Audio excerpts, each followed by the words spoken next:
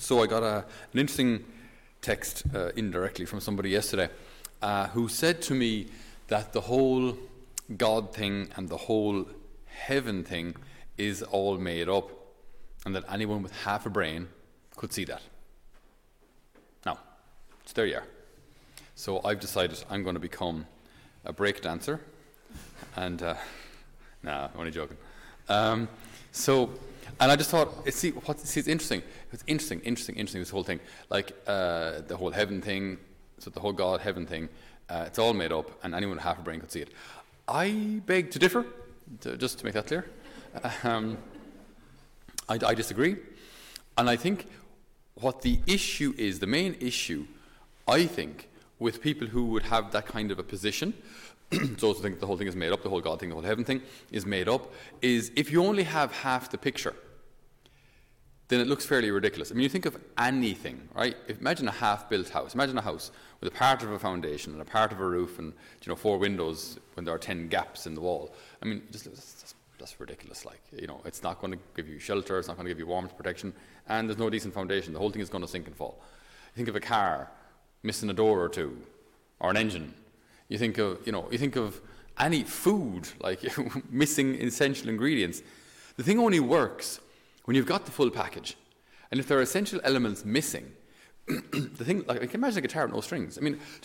Anything that's missing essential elements looks plain ridiculous.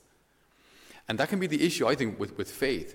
If we have bits and pieces of the picture, but like no foundation and no kind of coherent train of thought through the faith, then it very quickly looks ridiculous. I would agree with that. I would disagree that then, because that the whole thing is made up, I think the issue is making things up, actually. Rather than looking at what God has given us, rather than looking at what God has revealed, rather than looking at what the church teaches, the issue is people making stuff up. So what's heaven? Sure, everybody goes there.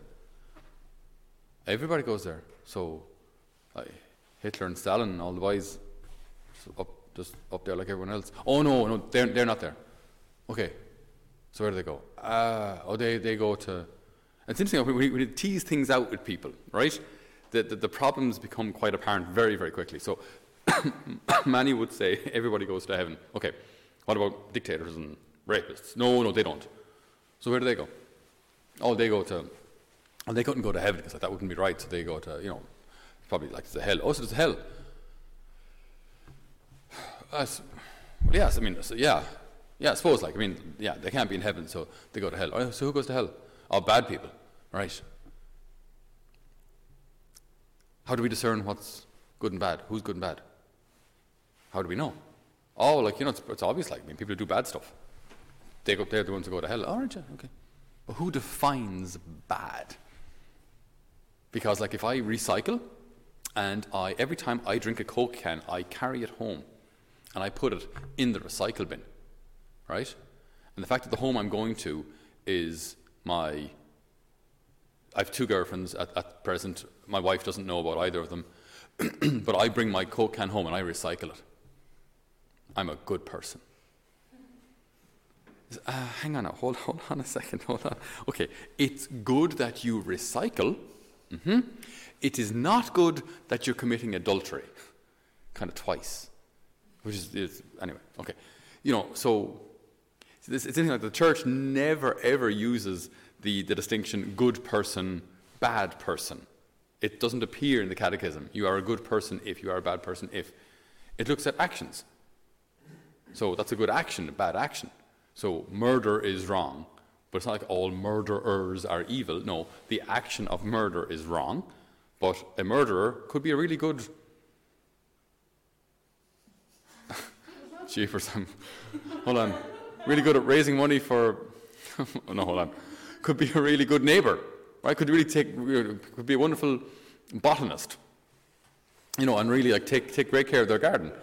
Okay, so the good person, bad person. Well, murder kind of outweighs pruning trees well. But, what I'm saying is, if you take part of the picture, it just looks ridiculous. So there is a heaven, there is a hell, but who decides who goes there? Well, it's actually not us. Because every individual will say, well, I was justified in what I was doing. I mean, Hitler would say I was justified in ridding the world of Jews or weak people or foreigners or whatever it was. I mean, he feels justified. So, hang on, maybe then the standard isn't given to us by us, otherwise we have to mark our own test. And how does that go? You know, so maybe hang on, maybe if there's something or someone else that kind of has a standard, and that's what we're supposed to be aiming towards. But what's the standard? And who sets it? And this is where something absolutely essential to our faith comes in, which I think is all too often either contradicted or just plain ignored. And that is that God has revealed himself. This changes everything. Because if God hasn't revealed himself, then we have to kind of make up all the bits and pieces that we don't understand and kind of fill in the gaps ourselves. Well, if we fill in the gaps ourselves, we'll fill in the gaps in a way that agrees with our choices and our behavior and our lifestyle. But that's not how it works. God reveals himself and tells us how he wants us to live, tells us what he wants us to do, tells us what he wants us to avoid. And that changes everything. And to be honest, the person who said to me that he thinks that God in heaven, all that stuff is made up, I think the reason he said that is because he doesn't want there to be accountability for his actions. He doesn't want to have to be accountable to anyone. If God doesn't exist, I can do what I want. As long as I don't get caught, there's no problem. As long as no one kind of arrests me, I'm fine. And ultimately, I'm not responsible. Whereas if God does exist, and there is a hell and judgment and all that kind of thing, then suddenly I become responsible even for the things that no one catches me for. Everything that goes on in my own mind, my own desires, my own dishonesty, all that suddenly now becomes visible. It's brought out into the light by God. That's where today's blessed Carlo Acutis, very briefly, born in 1991 in London, but he's not English. He's Italian. So he grew up in Milan, and a very interesting faith in that he developed a very profound faith, despite the fact that his parents didn't give it to him. His parents weren't necessarily, I'm not saying bad people. Okay, remember, we don't use that distinction here, but they weren't regularly practicing. But Carlo had this a very deep soul, evidently, and a very profound way of seeing life, most especially a very keen understanding of the Eucharist, which is wonderful for a young man of his age. So, in his teenage years, he was diagnosed with leukemia. Now, that's going to give you a reality check, something serious, because suddenly you realize, I may not be around here for long. So, what's important? What is important that I do or not do? Where am I going? So in a lot of his most famous quotations, he speaks about heaven. He speaks about where we're going, because that's where his heart was set. Just reading here one of his quotations when he discovered that he was ill. I offer all the suffering I have to the Lord for the Pope and the Church. So leukemia is not a very pleasant thing. So even in his teenage years, there he is, realizing that he can offer his suffering for the Pope and for the Church. He had such a love for the Eucharist, and again, a child of his age, born in 91, so he built a website to show all the Eucharistic miracles, the approved Eucharistic miracles around the world, so other people could see them. The website is still there; it's still visitable today. So just he wants people to see that there are supernatural phenomenon here. Look at this. Think about it, reasonably look at it, and try and understand it. If this stuff is real, it means the Eucharist really is Jesus' body and blood, and that changes everything. Then the Mass suddenly becomes so much more important. As he said, the more often we receive the Eucharist, the more we will become like Jesus, so that on this earth we will have a foretaste of heaven. Every day I live in Holy Communion as a constant dialogue with Jesus, who is my authentic hope. Profound little soul. The Eucharist is my highway to heaven.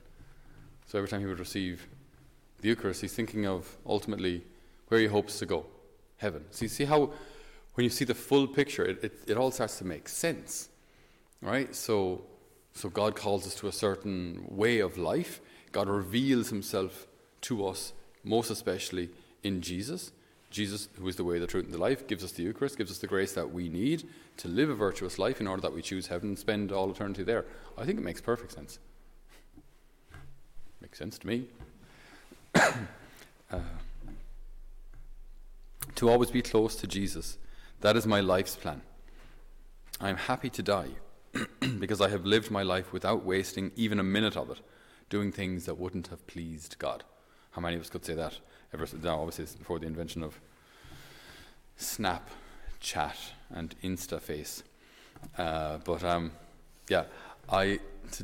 To always be close to Jesus, that's my life's plan. I'm happy to die because I've lived my life without wasting even a minute of it, doing things that wouldn't have pleased God. What a profound little soul he was. Our aim has to be the infinite and not the finite. The infinite is our homeland.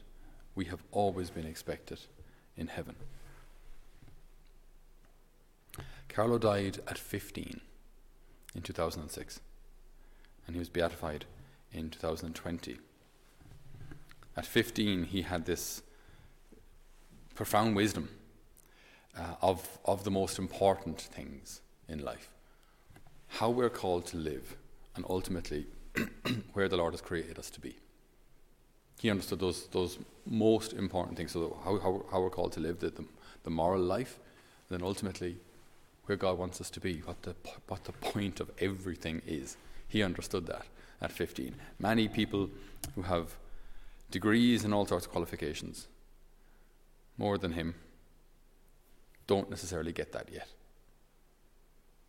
So we prayed through Blessed Carlo's intercession and prayers. We pray for a renewal of the church, pray for a renewal of our understanding and our belief in the Eucharist. Pray for a renewal of the hearts of the faithful who don't necessarily believe in the Eucharist anymore, don't believe in God's self-revelation anymore, don't believe in heaven anymore. We pray, Lord, for a renewal of the faith, that all might return to you and discover you as the way, the truth, and the life. Amen.